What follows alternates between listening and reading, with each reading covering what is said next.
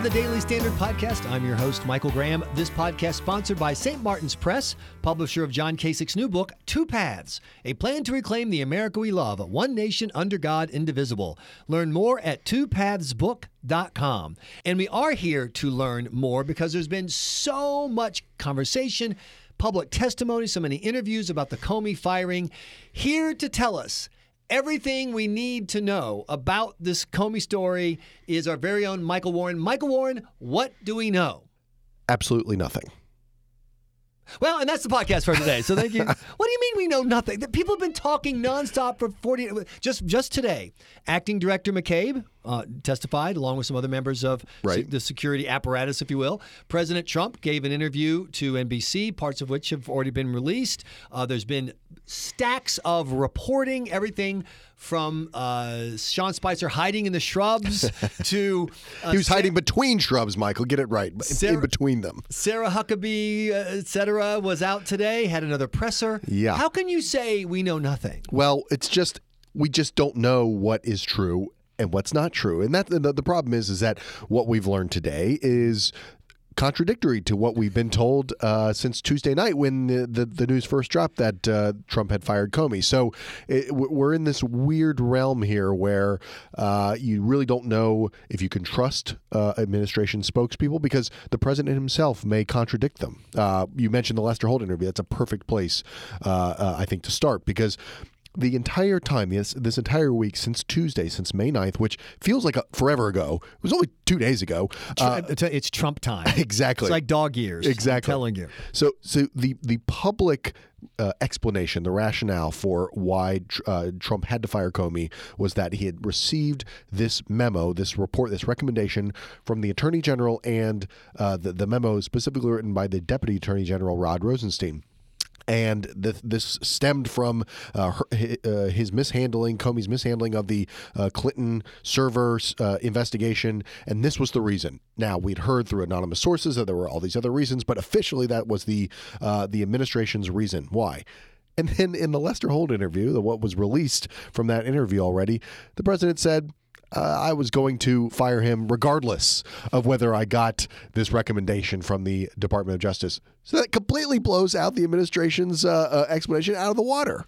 I mean, that's the kind of thing we're dealing with here. Okay, well, then let me try this. Simple minds, simple steps. That's me. That's me, too. What do we know? No, just one. Do we know that James Comey has in fact been fired? Yes. Okay, we got that. We got that down. See, yes. That's something. There we go. And we know that there are many people across the political spectrum who've said for a while that he has not been great at his job. He's overstepped lines to annoy both sides, and that firing him would not be an irrational act. Probably not. No, not under sort of neutral circumstances. Right, that's what I mean. Just yes. Is Comey fireable? Like, this isn't firing Ted Williams at the top of his game. Well, sure. Now, the one thing I would say to push back on that is he's very well liked and respected among the FBI agents themselves, and in fact, there was a Republican congressman from Oklahoma who noted in his statement about his firing that the fact that the Republicans and Democrats had both been so angry and upset really sort of suggests that Comey was being very independent. So you don't agree that the case that was made in the Rosenstein memo, the 3-page case, which I know nothing about this, but I read it and I was like, oh my gosh, this guy should have been fired. You don't buy that case is once again, setting aside everything else, just a neutral playing field, that is a case for firing. Well, I don't know. I don't know enough about the sort of the chain of command within the Department of Justice, the FBI. I'm inclined to think that Comey running his mouth, which he did in that July presser, which he's done several times about this, probably wasn't appropriate. But you also have, I certainly have a little sympathy for Comey in the sense that he was really sort of handed a bad hand and quite a mess with having basically two of the major party presidential candidates under some form in some way or another investigation for possible criminal activity. That's a problem that no FBI director will want to have. But I would also point out that going back to Scooter Libby on through, that this is a guy who has earned, in my opinion, his reputation as an incompetent or not the best maybe not the top of this game. I take your point. I take your point. Absolutely. Let's move on from that because you raised great points. Once again, this story is so complicated. Do we now know after McCabe's testimony today that the investigation into the possibility of Russian collusion with the Trump campaign is going on apace with the resources it needs? That's what we're told. I think McCabe said basically yes. There's been no interference, which is something the administration has been saying publicly since the firing. Do we know anything about the status of that investigation? Is it warm, cold, hot? Apparently, it has been heating up, and this suggests that this may have been a reason. If you're a cynical type, which there is no way that I'm a cynical type, I'm a happy-go-lucky, optimistic type. That the fact that this was ramping up, you have the Wall Street Journal and CNN both saying that Comey, in his last days as the FBI director, had stopped getting weekly updates on the investigation into Russia's interference and possible collusion with people associated with Trump. Right. Again, it's very complicated. Had stopped getting weekly updates and had started getting daily updates. There is this disputed idea that Comey had asked for more resources from his superiors at the Department of Justice. But disputed by the Department of and McCabe himself. Yeah. So we don't know was that an informal ask for more resources that was sort of transmogrified into something more formal that turns out not to be the case. And we know that around this whole issue, you've got congressional investigations that seem to be heating up. The Senate Intelligence Committee, which is investigating this, has subpoenaed Mike Flynn, we may remember, the former national security advisor, who has some interesting business dealings with Russian interests and close relations with the Vladimir Putin regime. Documents of his have been subpoenaed. Okay. There's a federal grand jury that has subpoenaed Mike Flynn business associates. There's a lot of activity going on about this. That doesn't mean anything except that there's investigations going on and it seems to be getting hotter. Okay, now let's go from what we know to just asking you to speculate. Speculation one. If it was anything that President Trump felt threatened him, if he thought that this chain of Russian whatever got past the Manaforts and the Carter pages, would you fire the FBI director and just basically, as you pointed out, hey, look, wow, I can't think of anything dumber from if you're trying to strategic perspective, exactly, right? Keep it under the rug. So no, it was sort of if you look at it in those terms, it is kind of a boneheaded move to make.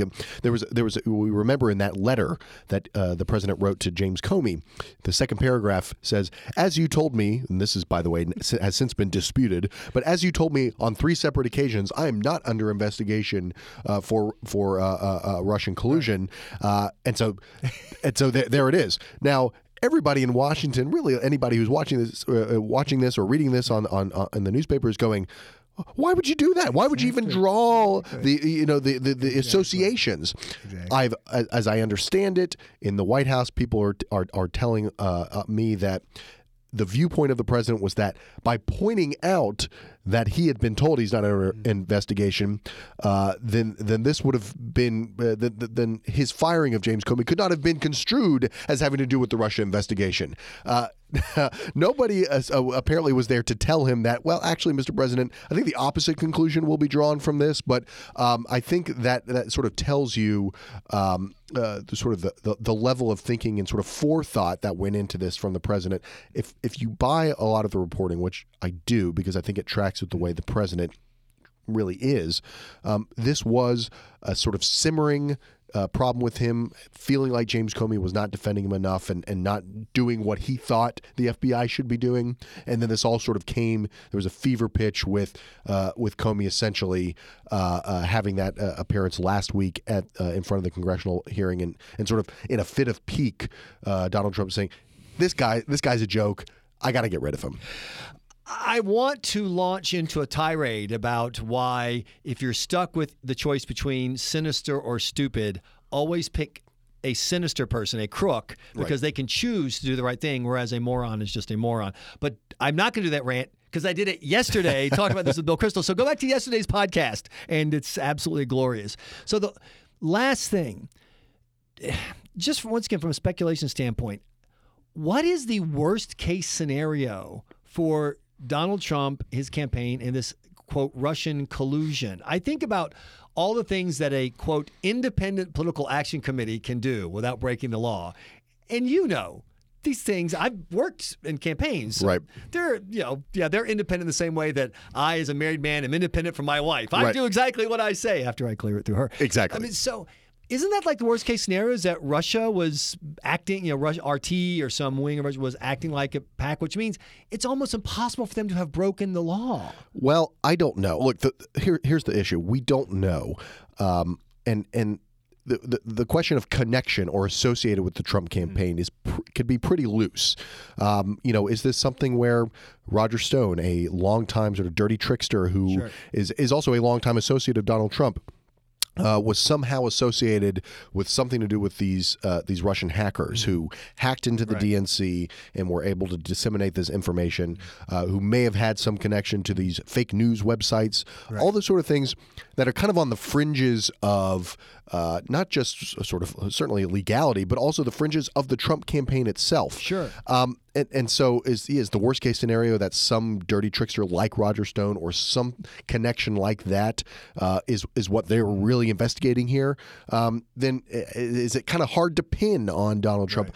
I don't know. The biggest problem is that every step of the way in this whole investigation, there appear to be more questions raised than answers, than definitive answers of this is what we're looking at. So maybe we're going down this rabbit hole of conspiracy theory and sort of the most anti-Trump folks are just looking for something. But the fact that you have multiple investigations going on here, the fact that you have the FBI apparently ramping up its investigation, the subpoenas of Mike Flynn suggest that there's something here, and it's not always what the investigators initially sought to find, but I would say that I like to err on the side of let's wait to see what we actually learn here.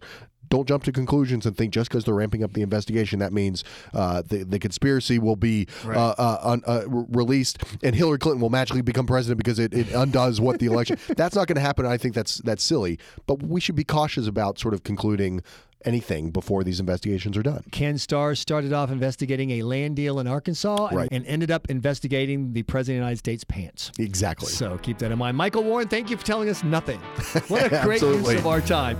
Thanks so much for listening to this edition of the Daily Standard Podcast. You can find all our podcasts at weeklystandard.com, or better still, just subscribe to them at iTunes or Google Play by searching Weekly Standard. When you subscribe, you'll never miss an episode of the Daily Standard, including our special features, The Confab every weekend and Crystal Clear every Friday. Plus, you can leave reviews of the podcast and let people know that you found content that you enjoy. Don't enjoy it? Have a question, comment, or complaint? Just email podcasts@weeklystandard.com. Thanks again for listening. I'm your host, Michael Graham.